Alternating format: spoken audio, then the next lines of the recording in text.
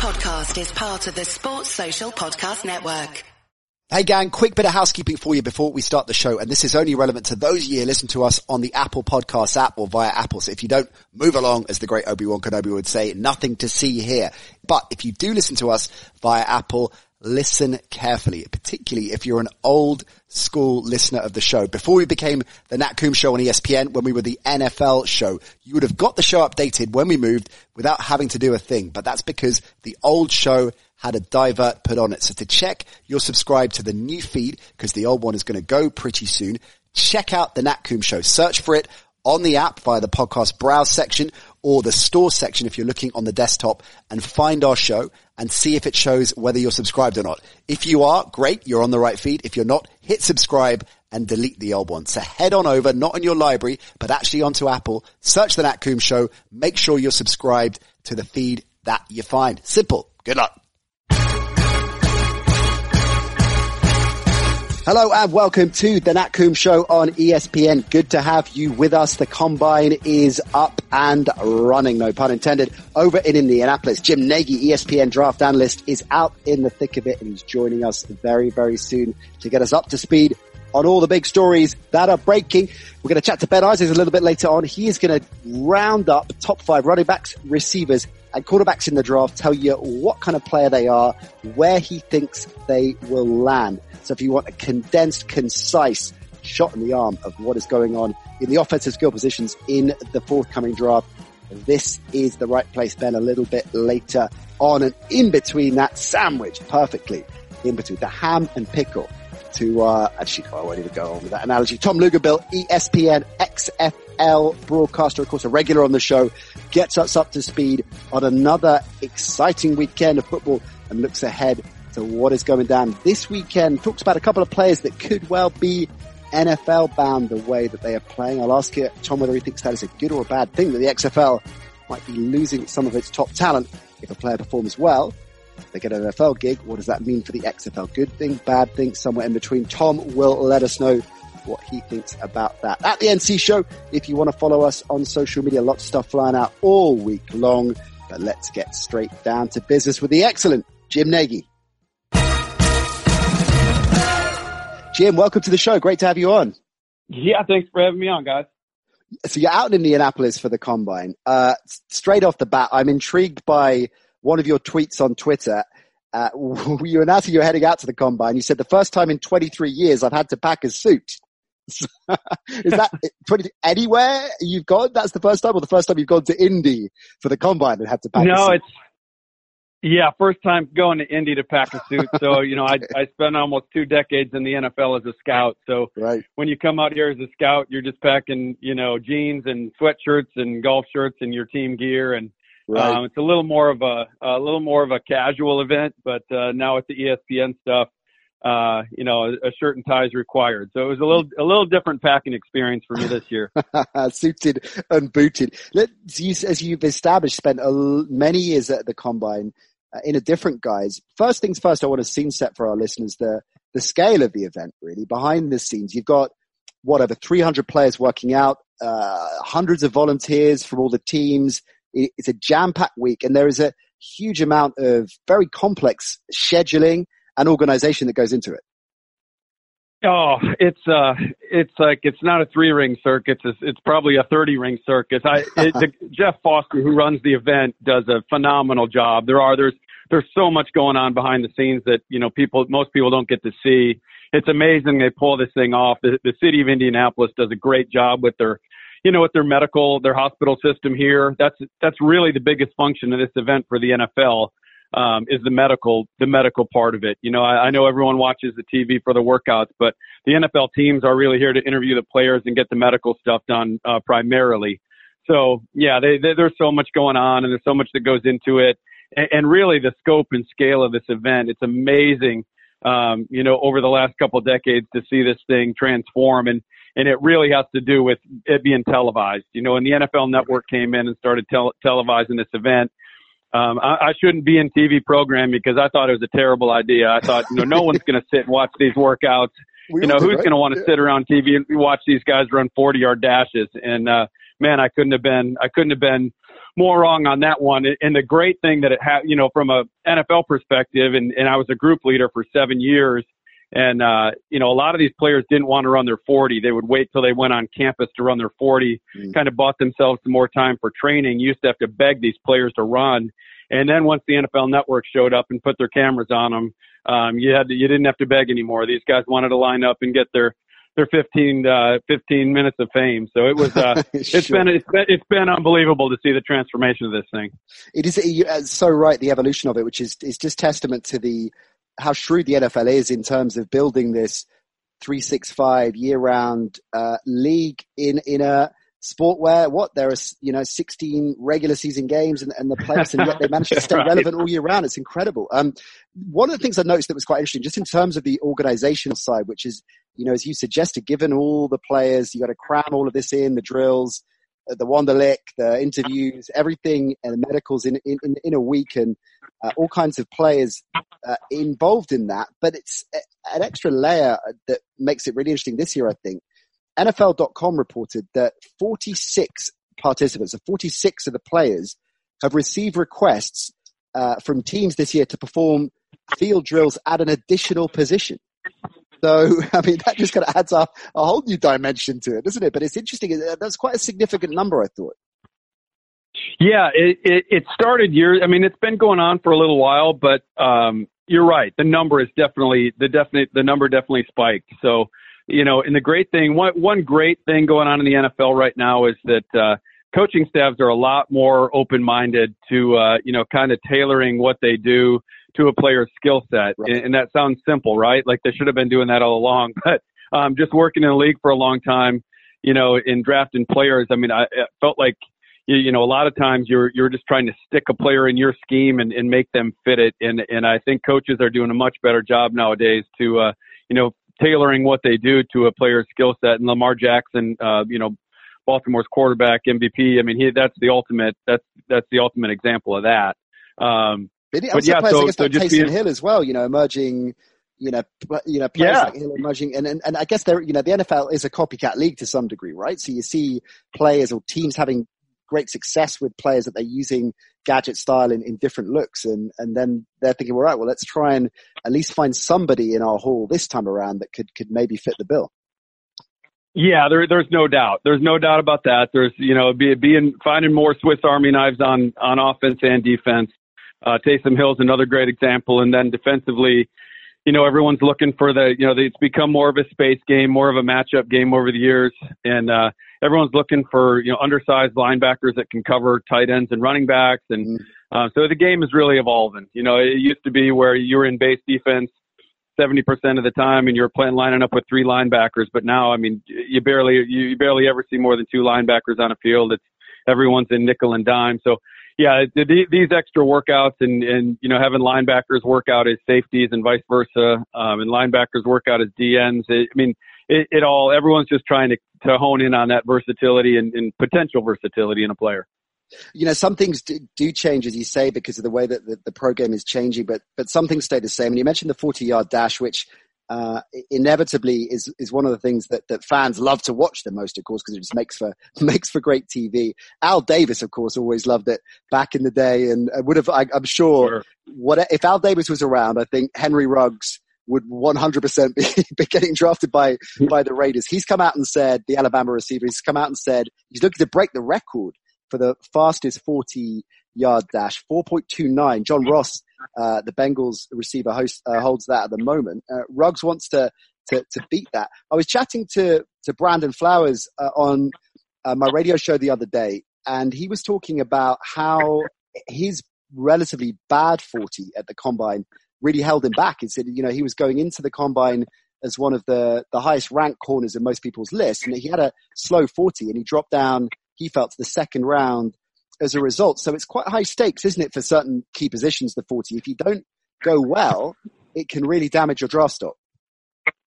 Yeah, it can, you know, and I was with Brandon and with the Chiefs in Kansas City, and I remember him running his 40.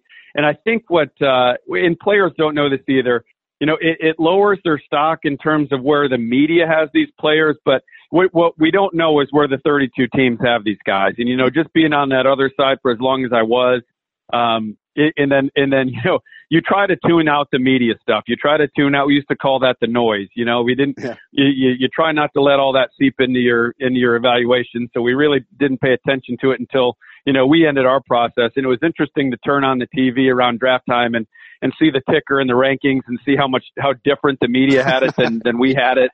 And, so I don't know if Brandon necessarily fell because I don't think I don't think the NFL guys expected him to run really fast. So I don't know how much he fell on the NFL team boards. He slipped a little bit to where the media had him, but no, back to your point. It's really high stakes. Guys that run super fast like Ruggs is going to do. He's only going to help himself. And I was there when Ruggs ran that 4.25 last spring. I was actually timing the 10-yard dash. And the scary thing with Ruggs is I had a 1.53 on his 10-yard split, and that's not correlative to what a 4.25 should be, which tells me he didn't have a great start and still ran a 4.25. So if he can get that start down, he could certainly go after John Ross's 4.19 record. Got all eyes on that. So if speed is a really good point you make, that what the media are telling us and concentrating on is often different perhaps to what front offices are looking at. What about hand size? Because every year this always comes up with quarterbacks, and Joe Burrow had quite a lot of fun this time around with it. Of course, the expected number 1 overall pick. His hands measuring in relatively small by quarterback standards, right? And so Burrow tweeted afterwards, considering retirement after I was informed that the football will be slipping out of my tiny hands, please keep me in your thoughts. So, how serious is this? Because every year we hear it. Quarterback size, they're worried. Front offices and teams are worried about his hand size. How serious a problem is it when your quarterback has got to this level where you're expected to go number 1 overall? You've done it all in college. You can't seriously be holding anyone back, can it? Right. No. Here's a couple things I'll say to that is, one, they did the hand measurements for the quarterbacks on the first day the guys were in town. So there's really nothing else for us to talk about, right? So there's, it's like other than there wasn't anything going on in the field. And people, it's because of Twitter and social media nowadays, like we all need something to fill that space and talk about. So, but all hand size it's just another measure for the NFL teams to go back and do more homework if they need to. So it's same thing with the Wonderlic. You hear about guys getting a low score on the Wonderlic test, and it's just one more. You need to go back and check your sources. How does this kid really learn? I can't tell you how many times that came up where a guy had a high Wonderlic score, but really struggled learning football, or vice versa, a low Wonderlic score, and you go to the position coach and you go to the coordinator. And they're like, oh man, football makes sense to this kid. He totally gets it. We can move him around. He can learn different positions. So it just makes you check yourself. So all they're going to do with, Joe Burrow's hand size and Jake Fromm's hand size is just go back to the film and try to find some bad weather games and, see if he can control the ball and if it's an issue. And that's all it is. And I live down in Alabama, which is on the Gulf Coast in Mobile. And so we're only a couple miles down the Gulf Coast from Baton Rouge. And it is swampy down there. So it is, there's a lot of sweat down there and there's a lot of humidity. And if hand size were an issue, I was at 2 of Joe's games this year where it was, just sweltering hot. And if hand size were an issue, that ball would have been slipping out all over the place. And it didn't seem like to be an issue for me. Oh, okay, good to hear. As figured, I totally agree about the Wonderlic as well. That has always fascinated me. Let me ask you about some of the big stories that have come out this week. We talk about media noise and us all needing stuff to talk about. And you mentioned at the top the scale of the event now and the access to coaches, to front office personnel, GMs, and players, of course, is only increasing and only getting stronger and stronger year in, year out. And as a result, there's a lot of good copy that is getting filed and a lot of good quotes coming out. And there are a few stories and I guess people joining the dots based on what they're hearing, not altogether accurately. So let me run past a few of them and find out what you've heard on the ground in Indianapolis and see what you think. So let's start with Ron Rivera, who, of course, the Skins have the number 2 overall pick. Everything's an option right now for the Redskins, he said. And I guess we hear this a lot from coaches that they are towing this line that, look, we're looking at everything.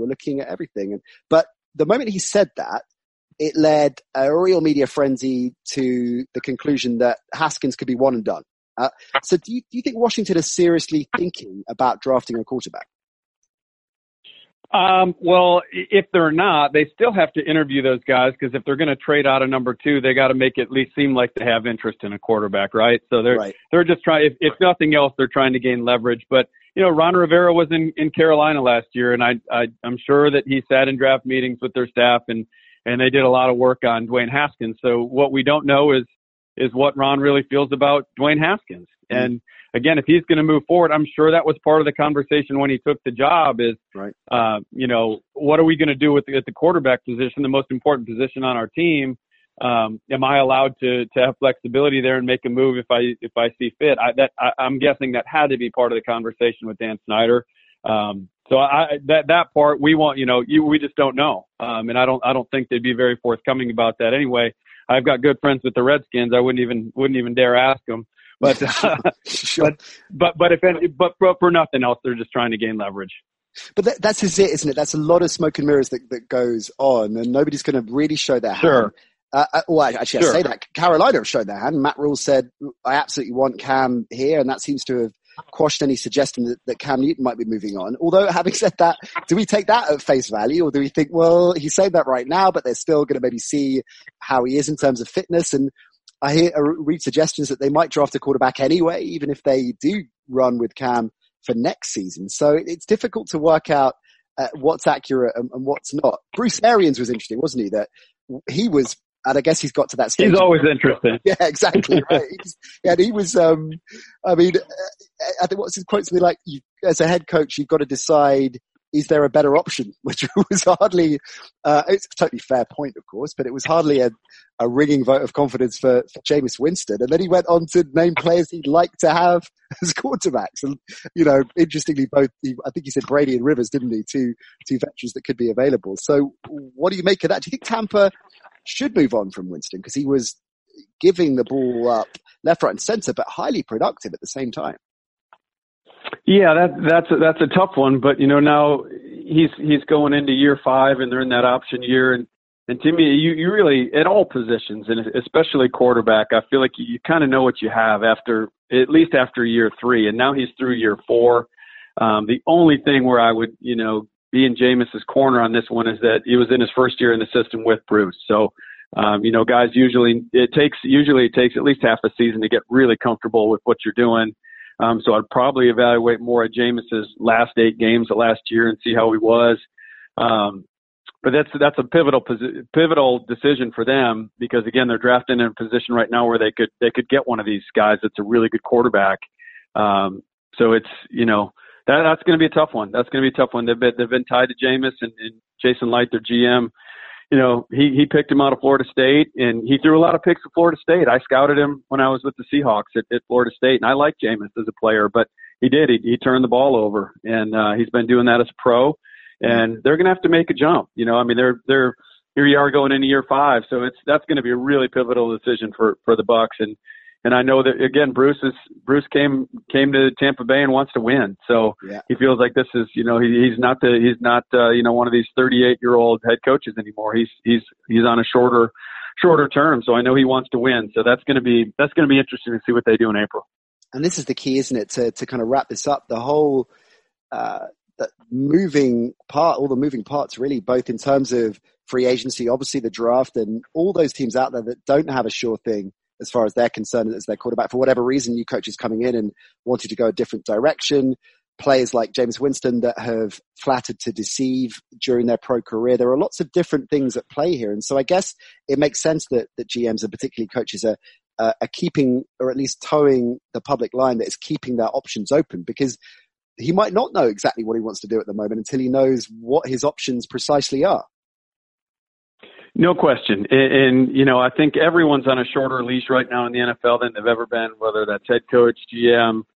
You might get 3 years, and that's a really short window to get something done. And I just speak from experience. I was in Kansas City for 4 years, left New England, went to Kansas City, and we had our second year there. We had a big turnaround. We went from like 4-12 to 10-6 Matt Castle as our quarterback, and we felt pretty good if we built around Matt. We could win a lot of games with Matt as our starter. And then things kind of fell apart the last 2 years, and we all lost our jobs, and we never addressed the quarterback position.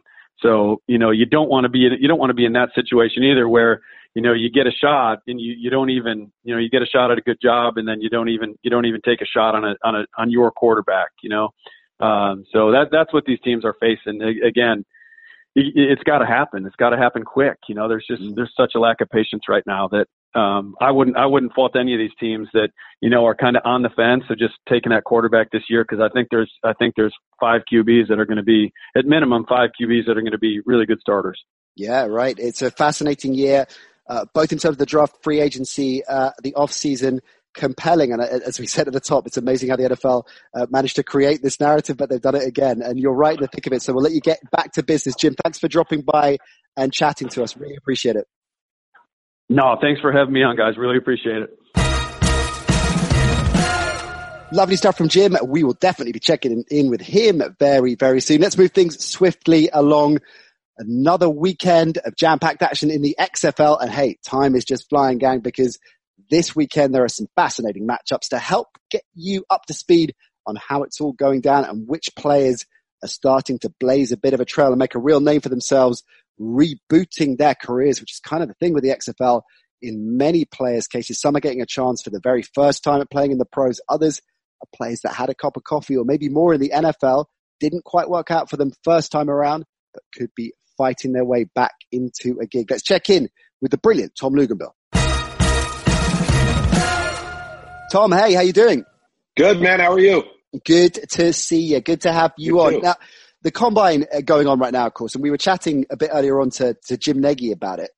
So first things first, where does the XFL fit into things in this day and age with a brand new pro league? I'm guessing each organization is looking pretty closely at what's going on this week. Well, it's interesting you asked that question because my counterpart on our broadcast, Diana Rossini, is a reporter on the NFL side for ESPN, and she's been at the Combine all week, and she sent a text to our group saying that's all anybody's talking about is the XFL, the access, the opportunity to create more player evaluations aside from just training camp. And I think here's what you've got to look at this from an NFL perspective is when NFL guys are starting or NFL teams are trying to sign free agents, bringing guys off the street, not just NFL draft guys, but they're making free agent market evaluations. Oftentimes it can be so difficult to do with a guy that attended training camp. Let's just say he made it to the last cut, but he only appeared in 3 preseason games and he played a total of 10 plays. All right, well, they can get a little bit of information off of that and try and gather as much intel as possible. But now you take that same player that played 10 plays in the preseason and you put him in the XFL, and now he's played 70 plays per game for 10 weeks. So it just creates a huge opportunity from a player evaluation standpoint for the NFL to, with no cost to them, to have this player pool now available and for them to access right after the season's done. You've got the NFL draft, then you have mini camp. So it really just supplements their scouting efforts from the college to the pro side.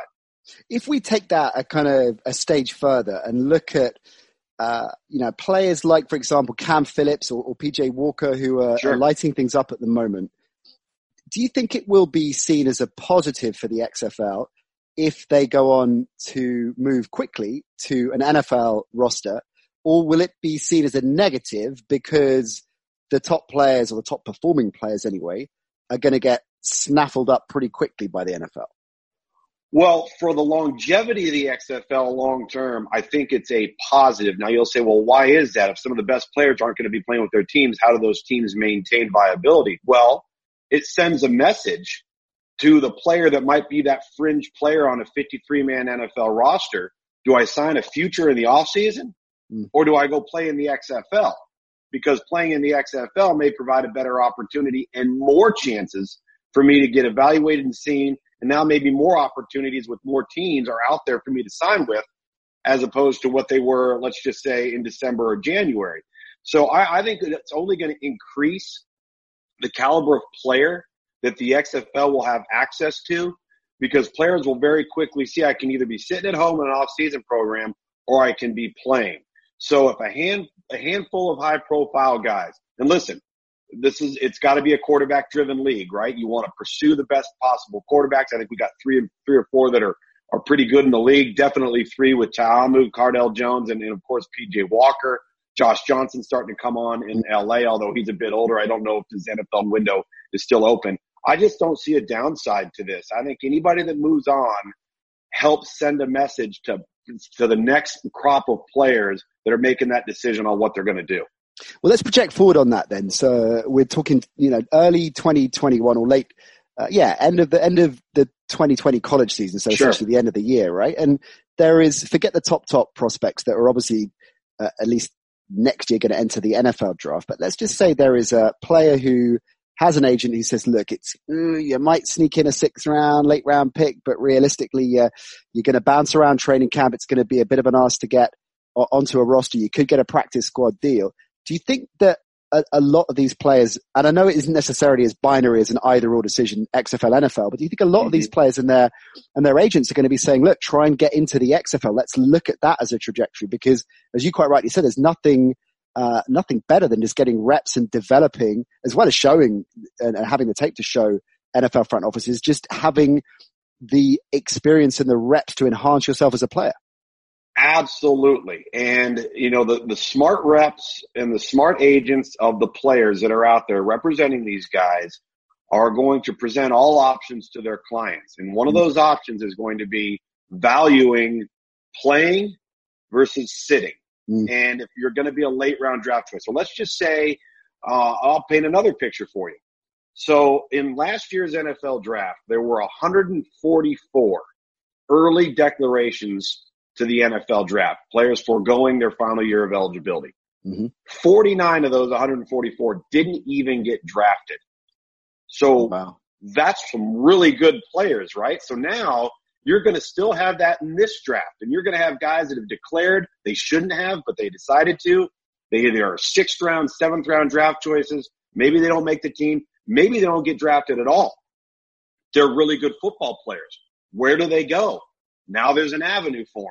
And I just think that that's going to create another player pool for the XFL to draw from. Right. That's going to have a couple of things that will benefit the XFL. Really good football players that have not only NFL aspirations, but NFL talent, but maybe haven't matured to that point yet. And secondly, you're going to have significant name recognition.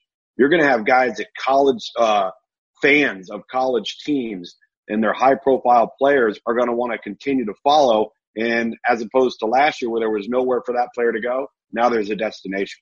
That is a great point, a great point. One more on recruitment, and then we'll get into the XFL specifically in terms of the season and how it's playing out, because pro recruitment is obviously everybody's main focus this week, and our listeners are primarily pro football fans, first and foremost. I mean, quite a lot of our listeners watch college as well to some degree. You keep a close eye on recruitment all across the board, right? And high school recruitment is a big thing for you. So talk us through, and our listeners through, that whole mechanic in more detail, because they get how players end up in the pros. How do players end up at top colleges? Talk us through that whole process.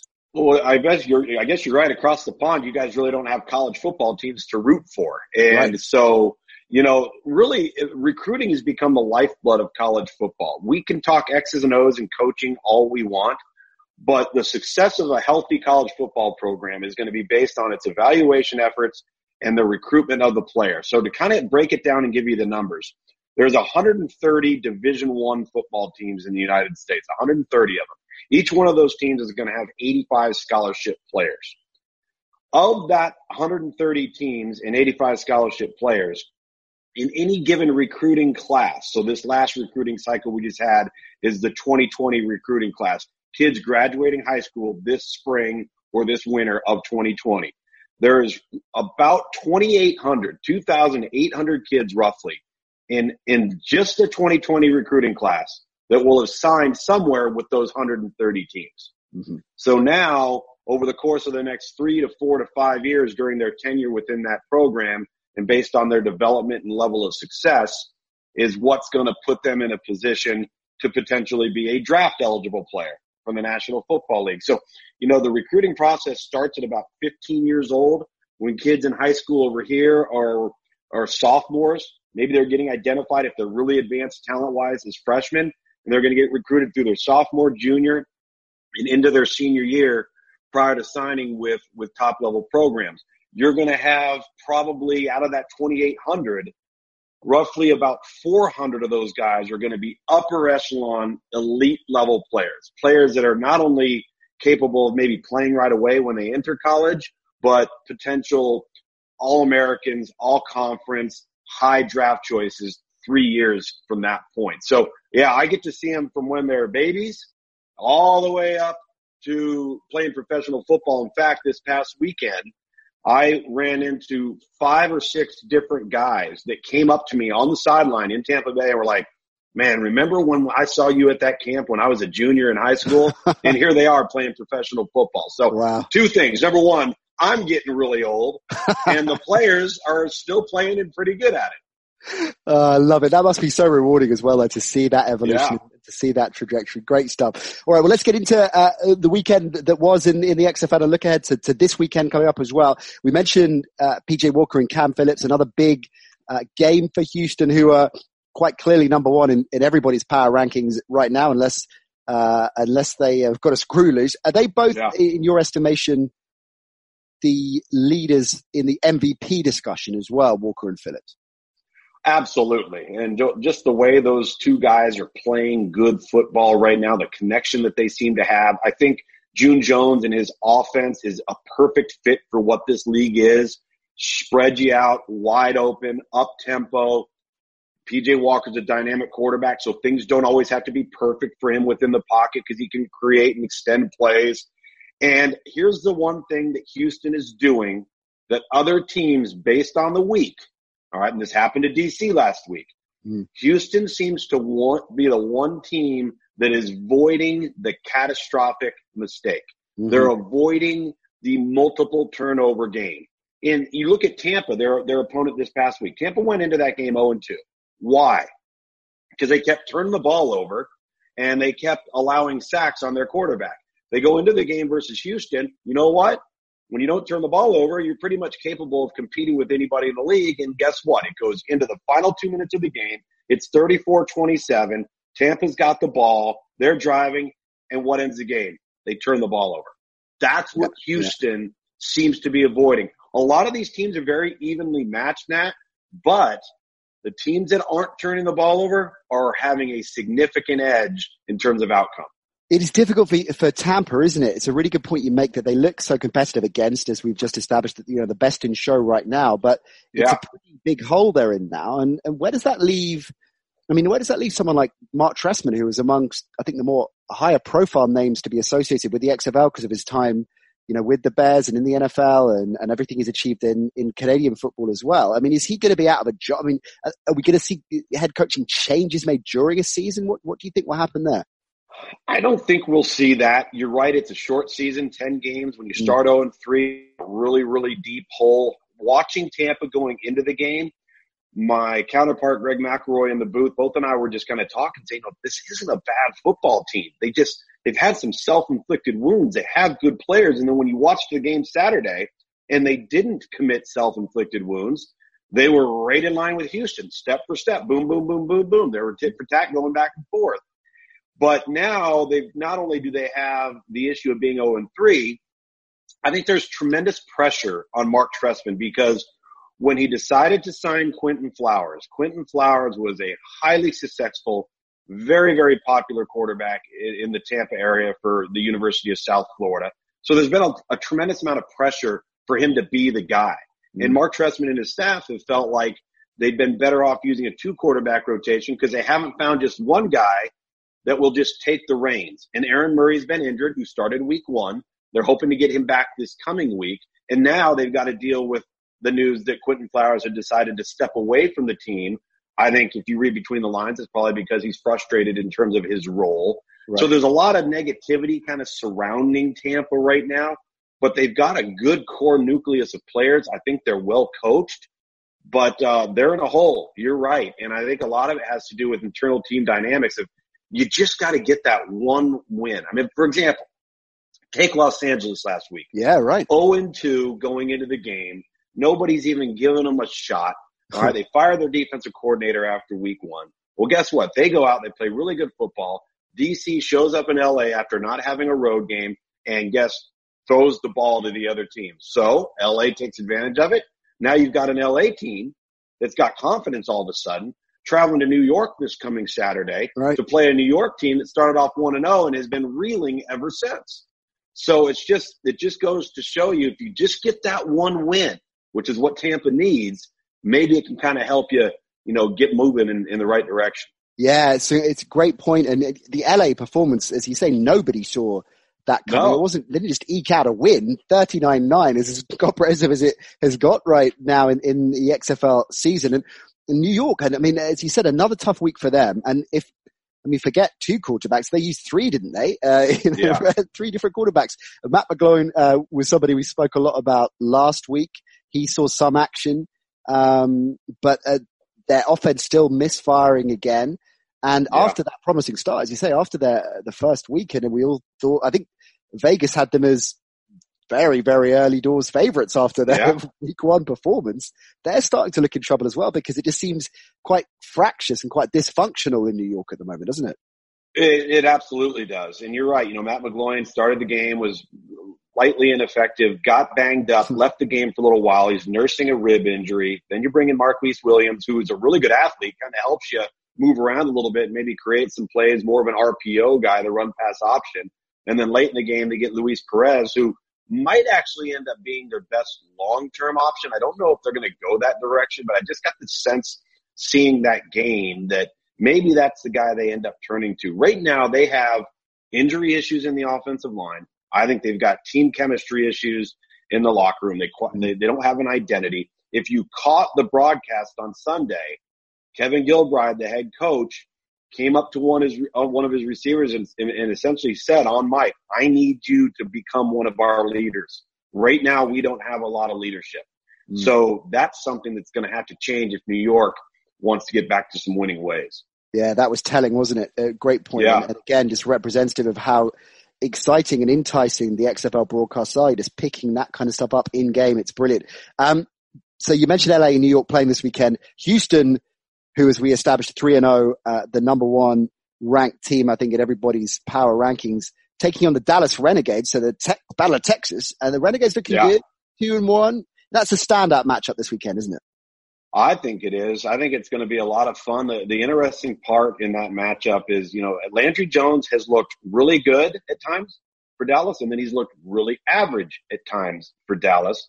But they've made plays in the second half of their last 2 games. That's been the difference between Dallas as opposed to their week 1 loss to St. Louis. Is they've kind of outlasted their opponent and finished the game on a high note. So now all of a sudden they go into this matchup. I think it's a fairly even matchup. Here's the thing I would look for in that game is the Hal Mumme air raid offense, which Landry Jones is running. It's not a high-profile, explosive offense. They're going to dink and dunk and throw little passes here and there. They want to run the football. Can they match the capability of Houston and those explosive plays that Houston seems to come up with? The 30-yard game, the 40-yard touchdown, the 50-yard touchdown, where all of a sudden they jump out on you and you feel like maybe the pressure's on you to start making some explosive plays yourself. So as with anything in this league, and I'm noticing it through 3 weeks, I don't think it's going to change. If Houston were to go out there this week and all of a sudden the turnover bug catches them, then they're going to get beat. If Dallas goes out this week and they turn over the football, they're going to have a hard time keeping pace with Houston. So that just seems to be the common theme right now because quarterback play is at such a premium. Great stuff. Looking forward. Is that the game you've got, by the way? Have you got the Houston? No, I actually got New York and LA. So New York will be the second time we've had them. Our crew hasn't had LA yet, so looking forward to seeing them. Enjoy that. We're looking forward to seeing you on ESPN Player, of course, and ESPN TV over here in the UK. Always a pleasure, Tom. Enjoy the weekend, and we'll catch up next week. Will do. Thank you. Lovely stuff from Jim. We will definitely be checking in with him very, very soon. Let's move things swiftly along and wrap up the show with our resident college expert, Ben Isaacs, who, of course, is keeping a very keen eye on what is going on at the Combine. Let's check in with Ben. Ben, how you doing? I am fantastic. Psyched for the combine. I'm running 40s around the house. I am Bet you're fast. bench pressing everything. It's a great time to be an NFL fan. You are Henry Ruggs speedy. Let me tell you right now. Have you ever heard a show when the presenter is welcomed on a guest, said, "How you doing?" and the guest has said, "Absolutely." Actually, I can't say that word on a family show, but you know what I mean. Yeah, I would fake it till I make it. Even if I was just in the process of having my dog put down, like I was there in the vet's office while it was happening, I would just have to be on. I'd have my game face on. I'd do that for you, Nats. Yeah. You always do, and that is what we love about you. It is exciting time for you, of course, as the combine is in full effect. And as our resident college expert, we figured it made sense because we've talked a lot over the last 12 months about these prospects coming through, and now we're getting very close to things happening, things concluding. Draft picks out of all these mock drafts flying around will eventually get locked in stone. No, just take it. You know what I mean? Cemented down. I'll pick that up again, Harry, because that was far too random. Ben, we've been talking about I'm sorry, I was waiting for you to carry on. I think it was great. You could have dug it. Just dig up, man. Dig up. Mate, put that in the, we're working out the entry reel for the podcast awards. Put that in. We should put a blooper bit at the end. Okay. Ben, over the last 12 months, you have been getting us up to speed on some of the key prospects that will be appearing in the high rounds of the draft, and even some sleeper picks, of course, a little bit later on. And we're getting closer and closer, of course, and the combine represents that and reminds us that we are close to the final reckoning. So I thought it made sense today, with the combine going on, to put things in some kind of order. And for you, for the benefit of our listeners that have caught some of your stuff, that remember certain names, maybe don't watch a huge amount of college football and maybe rely on the highlight reel stuff and want to get some kind of context about who the big names are, what kind of players they are, and where they may be going or where they should end up and what would be a good landing spot. So this week we'll look at the skill positions. So quarterback, receiver, running backs, with respect to defensive players, so I know I hate that terminology. Don't they just? Offensive skill positions. So let's start with the wide receivers. Let's go to the speedsters first. So you're going to rank them 5 to 1.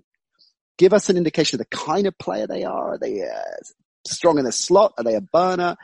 What kind of player they remind you of, either past or present in the NFL, and then where you think a good landing spot would be for that player. Start with the receivers. You take it away. Okay, well, I would say at number 5 is Justin Jefferson of LSU. He had a fantastic semifinal against Oklahoma. He was the star player along with Joe Burrow. He's a big play guy and he shines in big games, and that's something I love to see, and it's something NFL GMs love to see. Sometimes you'll see these players who will put up amazing numbers, and then in the big games they'll get like 5 catches for 45 yards or something. This guy is not that guy. He raises his game. His routes are usually impeccable and he's quick with it too. He was Joe Burrow's number 1 weapon in a team of weapons. And he reminds me mostly of Tyler Boyd. And I think he would be fantastic on the 49ers. And it could be that he is around when the 49ers pick late in that first round. And I think he's most suited to playing in the slot for the 49ers. But he can play all across. He could be an X guy. But I think he would do so much damage in the slot and be a fantastic outlet for Jimmy G. Nice. Okay, Jimmy G, I'm sure, and I know he listens to the show, thrilled to hear that. What about your number 4? Laviska Shenault of Colorado. This guy's really interesting, and he's had a difficult upbringing. His father was killed in front of him when he was 10 in a car accident. He's had to go through so much. He wanted to play basketball, and he wanted to play basketball at high school, and he was told he could only play if he cut off his dreadlocks, and his dreadlocks were an important part of his identity and his connection to his father. Went more towards football. He had a disappointing season, to be honest. He was outstanding in 2018, one of my favorite receivers to watch, but he had some niggling injuries and perhaps most importantly, an unreliable quarterback at Colorado last season. He's also had some surgery, but the guy can do basically everything. He's a jack of all trades, but his route running needs work, but he just really knows how to get open. even with that shaky quarterback play, he would be in the position to make plays.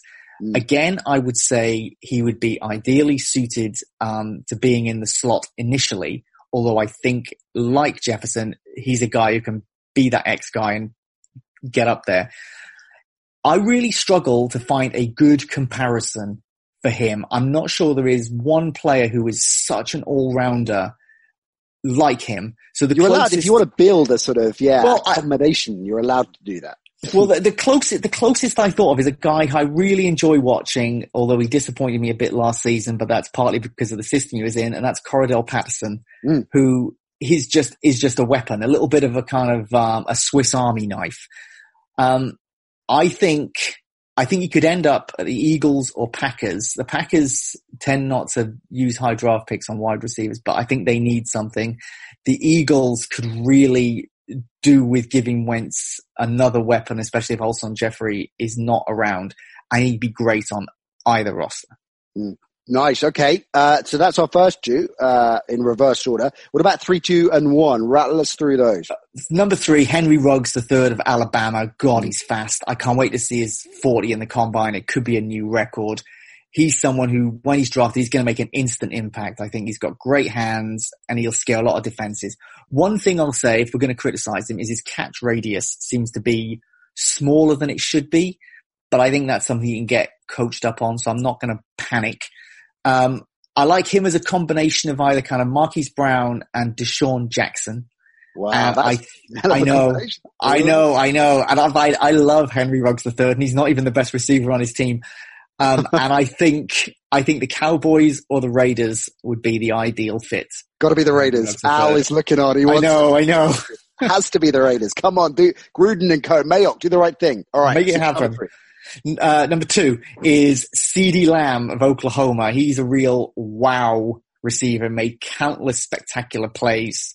Although the caveat is he played in the Big 12 where at some points defense is optional.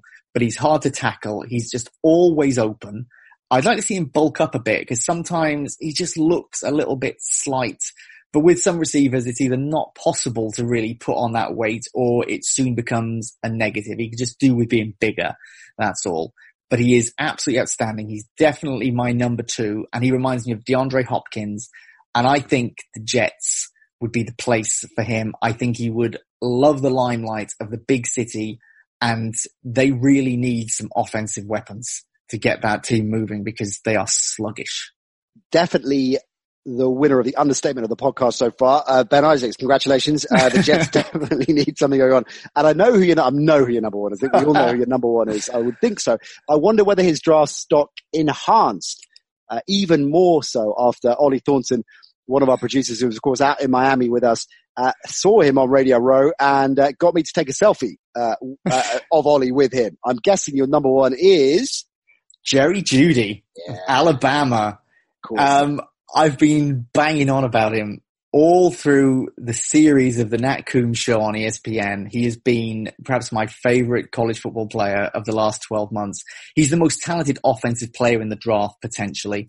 His routes always look so crisp. Quarterbacks always know where he'll be. Then once he's caught, he just racks up the yak. He made a few drops last year, which seemed to be down to kind of concentration rather than him being afraid of getting hit or anything like that. I think at certain points he was switching off when the season was kind of coming to a disappointing end for Alabama. That's his main criticism, and does that mean he's got attitude problems? I do not think. Hot take somewhere is saying that. I would say perhaps his biggest weakness is his necklace that he's been rocking at the combine, which perhaps he needs to get rid of. That caused a lot of eyebrows to be raised. As a Star of David, and he was asked if he was Jewish, and he said, "No, it's because my name's Jerry Jeudy and my nickname was Jew." And everyone's face kind of was like, ooh. That is PR guys just absolutely just cut the interview out. I'm actually looking. So he's wearing this in the photo with Ollie. So it's the, it's kind of his number on it as well, right? So it must be, it's like a sort of, customized piece of bling. What number is he? 34, is that right? Something 4, because the Star of David is covering the first number, but it's got the J. It's JJ4. It says, is that right? Yeah, it's it's a strange decision for him to go with that. Yeah. I don't think he meant any offense by it. No. He was just kind of completely oblivious to the fact that some people would think it'd be strange for somebody who isn't Jewish to be wearing the Star of David. So yeah, he's got a little bit of negative PR about that, but he obviously will that's survive, I think. Yeah. To me, he's the second coming of Odell Beckham Jr. Wow. With the catches that he can make, with the fact you've always got to account for him. And I think the Cardinals would be the place for him. And I think they could build a very exciting young offense there that could get them into the playoffs sooner rather than later. God, that'd be amazing. Hooking him out there. I'm big on the Cardinals next season, and adding a piece like him, all the better for it. Right, let's lovely start, Ben. Let's go running backs next. Your top 5, same thing, 5 through 1. Okay, number 5, Zach Moss from Utah. He's certainly not the fastest guy on this list, but he's strong, can change direction easily. I like the way he breaks tackles. He got hurt last year in a few places. I mean, a few places on his body, not like a few different locations. He reminds me of Chris Carson of the Seahawks, and that to me is a good thing. I like him for the Texans, perhaps in tandem with a veteran.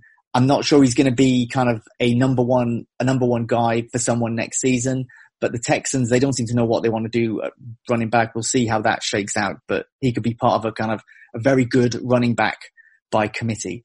Number 4, Cam Akers of Florida State. He played behind a bad offensive line last season on a team that has totally lost its identity and was one of the few bright spots. Again, he's a powerful guy, the sort of person that players do not enjoy tackling, and he's a decent pass catcher too. The nearest player I would think of is Maurice Jones-Drew, maybe not quite as good as that, but I think he would be a good fit for the Steelers. They've had obviously some turnover at running back. He could work with James Conner. He could potentially replace James Conner in a year or two. A big fan of Cam Akers. Number 3, I've got a clear number 3, Jonathan Taylor of Wisconsin. He is one of the best running backs college football has seen in recent decades, if I'm honest. And he's only 3 on your depth chart. He's only 3 because he's been so productive. He's got a lot of wear on his tires. He's had more than 900 carries, often against Big Ten defenses that have just built to stop the run. I said about the Big 12 defense is optional. In the Big Ten, it is not like that, especially in the trenches. He's also a bit fumble prone, but he's racked up so many yards that even if he isn't like a 10-year player in the NFL, I think someone can get a really good 4 or 5 years out of him in his rookie contract. So he could end up being fantastic value for somebody. His 40 time is going to be studied. If it's high, it could really push him up some draft boards. Where do you think he's going to go? I mean, roughly.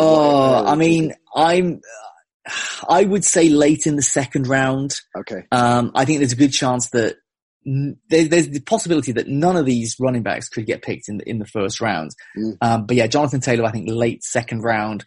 I could see him at the Bucs, either complementing or replacing Ronald Jones. I think you can make him a workhorse, but it might be that he only ever gets his rookie contract. Number 2, J.K. Dobbins of Ohio State. Again, superb in the playoffs. He's a tough runner. He'll work for the hard yards. He's decent at catching the ball, but he is well known for his poor pass protection. That is one of the first things people will always say about him. But I think he can learn that with the right coaches. He's an exciting guy to watch. I would liken him to Josh Jacobs, who I'm a big fan of. And I can see him being a good second round pick for the San Diego Chargers. Or the LA Chargers. So the LA Chargers even. Who knows where they'll be? I can't work out if Carson calls them San Diego deliberately every time or not. I just can't work it out. But if good enough for Carson, it's good enough for us. Mine was pure mistake. I reckon with Carlson, he's making a point.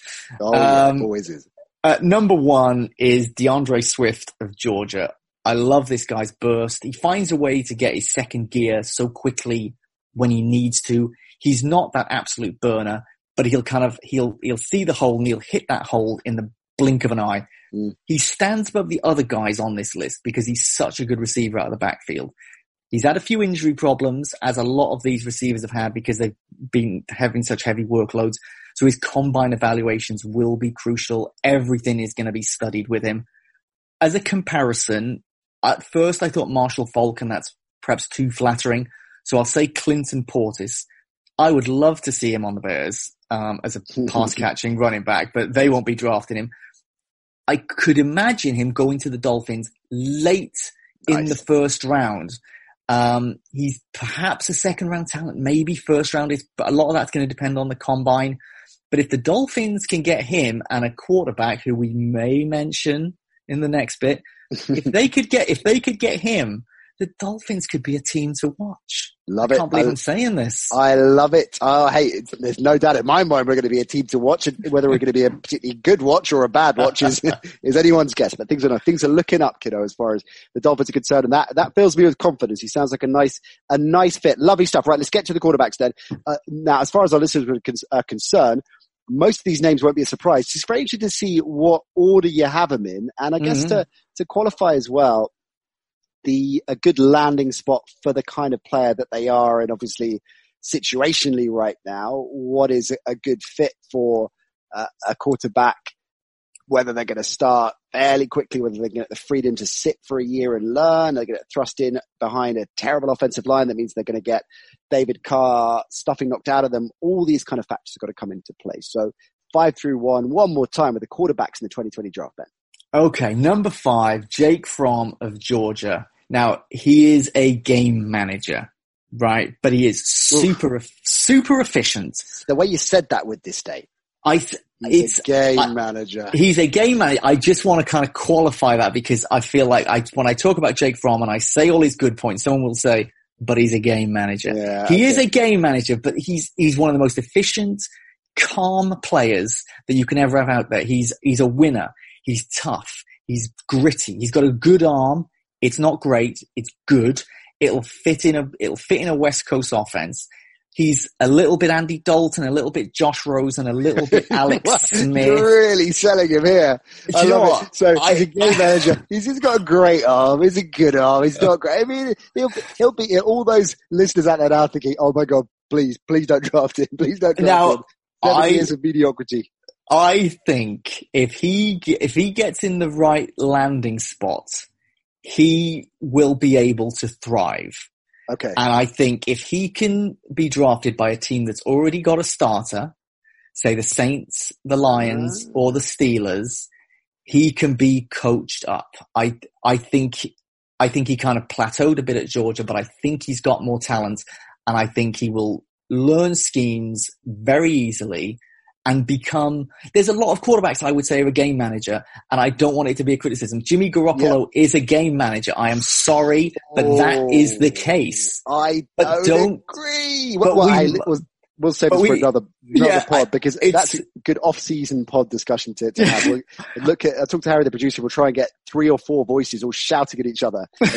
Who's a game manager? What's elite? Maybe we should take quarterback definitions and break that down. I think that's fantastic because I think the phrase game manager needs to be reclaimed. Yeah, I think agree. it's become a negative rather than a positive. And I'm only joshing with you, but I agree. No. I don't dispute that at all. I think it's a very fair point. And, I guess the most successful of all, where it's been thrown in a slightly condescending or, damning with faint praise way is Brady and the Patriots, right? You've heard that a lot. System quarterback here as well. He's a system quarterback. He can't improvise. He's a system quarterback, as are 99% of quarterbacks, right? So, I get where you're coming from. But at the same time, there were quite a few. Yeah, no, I know. Jake Fromm's number 5. It's because I like the guys ahead of him more. So number 4, fair enough. Nice. Number 4, Jordan Love from Utah State. Now this guy's got a really good arm. And he's got great touch. He's physically gifted. Also sounds like he should be a mid-90s wrestler. Yeah. Or I think a kind of mid-level 90s R&B singer. Yeah. Now, he's a guy who's not a game manager because he makes some bad decisions and he stares down receivers. Game managers don't do this, but Jordan Love will. And again, I think he can be coached up. And he was also charged with drug possession, although it was dropped just a few weeks ago, so that's all gone. I would compare him to Mitch Trubisky or Colin Kaepernick. And I think he can be a little bit erratic, but I think he would suit the Raiders. Gruden can get the best out of quarterbacks, and I think he would relish drafting a young quarterback, molding him into the player that he wants. Jordan Love is moldable. He is definitely shopping for a quarterback, isn't he? He really is. He really doesn't fancy cars, so that is interesting. Okay, so Jordan Love you're a fan of. He's your number 4. Yeah. Number 3. Justin Herbert from Oregon. Now, he is the prototype quarterback. He is big and strong, powerful arm, accurate. My biggest issue with him is he's kind of a quiet guy, and that might not work for him in the NFL. But given time in the pocket, he can make almost every throw on the field. I watch him and I think you do so many things right. I just think he lacks the X factor that my top 2 have, personally. Now, my comparison for him is good Ryan Tannehill. The Ryan Tannehill who we would see flashes of at the Dolphins, and we've seen a lot of the Titans. And just because he's got this big body and he can make these great throws. It's the sort of thing that if you were just designing a quarterback, they would end up looking like Justin Herbert, or they would look like Ryan Tannehill. I think Justin Herbert would be a good fit for the Chargers. And I think he can have a really, really good career. He's just not anywhere near as exciting as the top 2. As the quarterback position changes in the pros, it's really going to be fascinating, I think, to watch those slightly unreconstructed, older school, if you'll permit it, style quarterbacks coming through up against certainly the top 2 and certainly the number 2. I think you're going to get into next, and other quarterbacks of that type.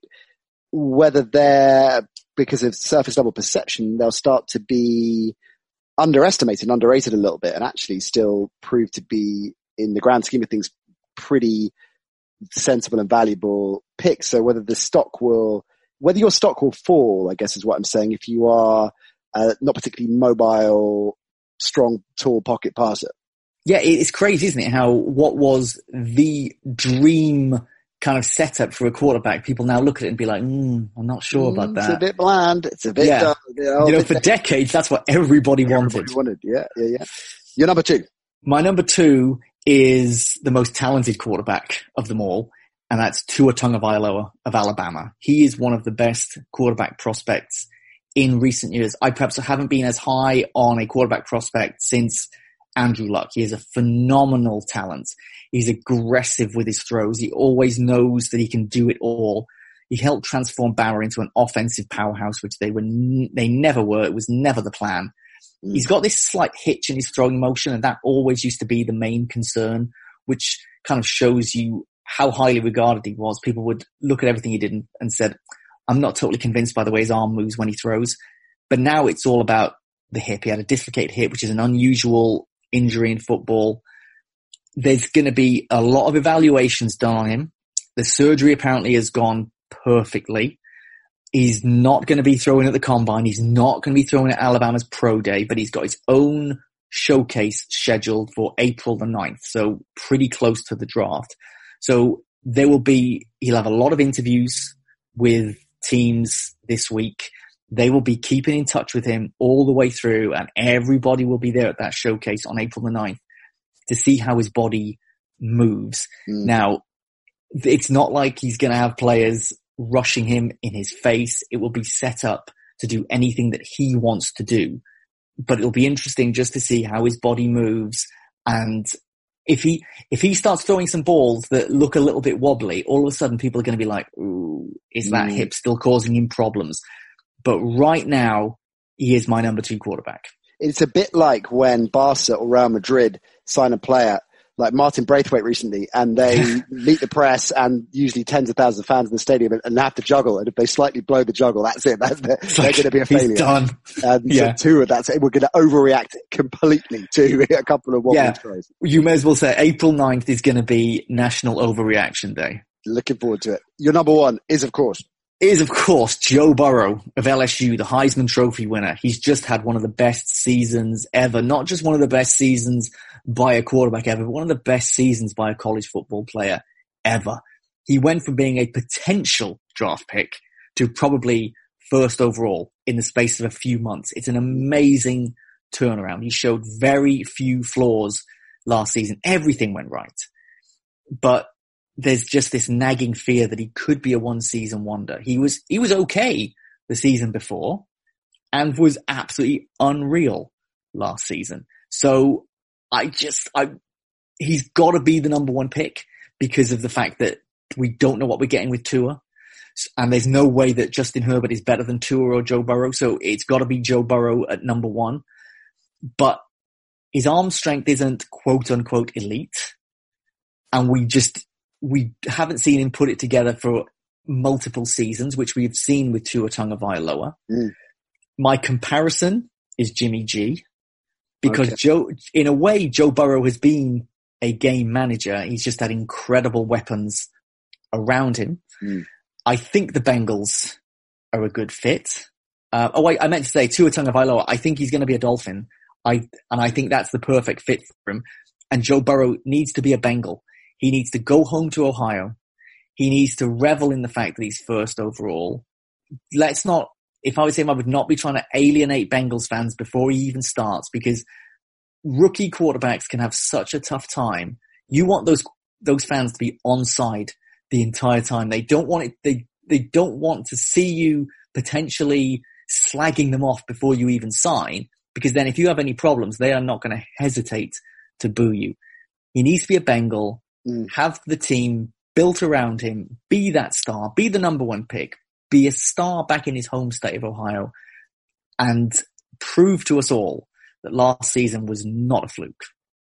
Interesting. I mean, it really is, because I've heard some people say, based on this incredible season that he's had, that he is as sure a thing that has come out in the draft in the quarterback position as Andrew Luck. And, and equally your comparison is, and I'm a Jimmy G fan, right? It is fascinating, because if we knew then what we know now, would we say that Jimmy G represents value as a number one overall pick? And, I know that's easy to be slightly reactionary and to apply recency bias to what we've just seen in the Super Bowl. People are a little bit down on Jimmy G because he couldn't get it done in the big game. But I wonder whether, you said to 49ers fans, you would be using a number one overall pick on Jimmy Garoppolo. Would you be okay with that? And I suppose it is that sense that if you spend the number one overall pick, you really want a home run to the degree of Andrew Luck. And how realistic is that? Does a number one overall pick and you're getting a top third quarterback that, as he's demonstrated last season, can get you to the Super Bowl, and if the Shakes had gone down differently, potentially won it, then would that represent good value? And you say about Andrew Luck, and like I said, he in the last 10 years or so, he's the guy who I thought that is the sure thing, and he was absolutely fantastic. Yeah, but he didn't get to a Super Bowl, did he? And it didn't take Jimmy G long to get to a Super Bowl. Yeah. So what we're concluding is Mitch Trubisky is going to get to a Super Bowl. Come on, man. That's what you're going to do. I mean, maybe the XFL championship game. If Tua Tagovailoa did not get injured, then I think we'd be, even if Joe Burrow had won the Heisman Trophy, I think there'll be a lot of people saying Tua Tagovailoa should go number one overall. And in which case the Bengals will be rubbing their hands together. This might be the best thing that's happened to the Dolphins in decades. Now, the Dolphins missed out on Drew Brees twice. They could have drafted him and then didn't. And then when the Chargers were looking to trade him, they had talks and then they pulled out. And Tua Tagovailoa reminds me of Drew Brees as well. He could be the second coming of Drew Brees. So would you rather Jimmy Garoppolo, or would you rather Drew Brees, but he's got potentially a dodgy hip? And that may be what teams are looking at. Joe Burrow feels like the safest choice. Yeah. But Tua Tagovailoa, I think, is the better player. And Justin Herbert may have the highest floor. So his lows are probably going to be higher than the lows that Tua and Joe Burrow face. It's always interesting with the quarterbacks. And there is no real science behind it. You just sometimes cannot tell. You just got to look at the film, and there will be some things at the combine which will blow us away. But I always think the guy who has made the biggest roster overhaul that I can remember was Jimmy Johnson when he came to the Cowboys. They were the worst team in the NFL, and he rebuilt them through the draft, right? Mm. And he had come from the University of Miami, the U, where they were the best team in college football. He was drafting players that not only had he seen up close in college, but he'd often recruited. He knew these guys intimately. Yeah. He knew, nobody knew those players in college football better than he did because of the way he'd done that job at Miami. And within 3 years, he had drafted almost entirely, gotten through the draft, turned the Cowboys into a team that would win 3 Super Bowls in 4 seasons. Yeah. The evidence is there on the film, less so than at the combine. Enjoy the combine over the next few days because it is a lot of fun, but it does feel a lot more like entertainment. Whereas if you decide to, okay, I'm interested in some of these players. Let's say you decide you want to see more of Tua Tagovailoa and Jerry Jeudy, go on to ESPN Player and have a look at some of those Alabama games from early in the season and actually see these guys because you'll get a lot more from it than seeing the combine, basically. Do you know what I love about that, Ben? It was incredibly well said, and you got a brilliant plug for ESPN Player at the end because you are, of course, as Matthew Berry would say, a company man. I don't know where I would be without ESPN Player. I will be absolutely honest. Point. I could not have these conversations with you without the hundreds of hours of film that I can access through ESPN Player. We need to let you go and get onto ESPN Player and watch more film and indeed watch as many drills as you can at the combine. I expect a very thorough report on all of the players that you mentioned next time you're on in terms of how they played out. So cracking stuff, Ben. Really appreciate that as ever, man. And we will have you back very, very soon to talk more football. And as we get set for the draft, of course, you'll be hearing a lot from Ben as the Heat can the Heat hot up? As the Miami Heat hots up. It's all about the dry heat of Vegas. That's the Heat. There we go. 2-0. 0-2 is bad, Ben. 0-2 is bad. Don't forget it. Great stuff, man. Cracking work. We'll see you soon, Benny. Great. Speak to you soon, guys. Lovely stuff. Many thanks to Ben. Many thanks to Tom. And of course, Jim Nagy kicking things off right at the top. Hope you enjoyed it. We'll be back same time, same place next week with all the breaking stories from the NFL and beyond. We'll see you then. Bye for now, Dan.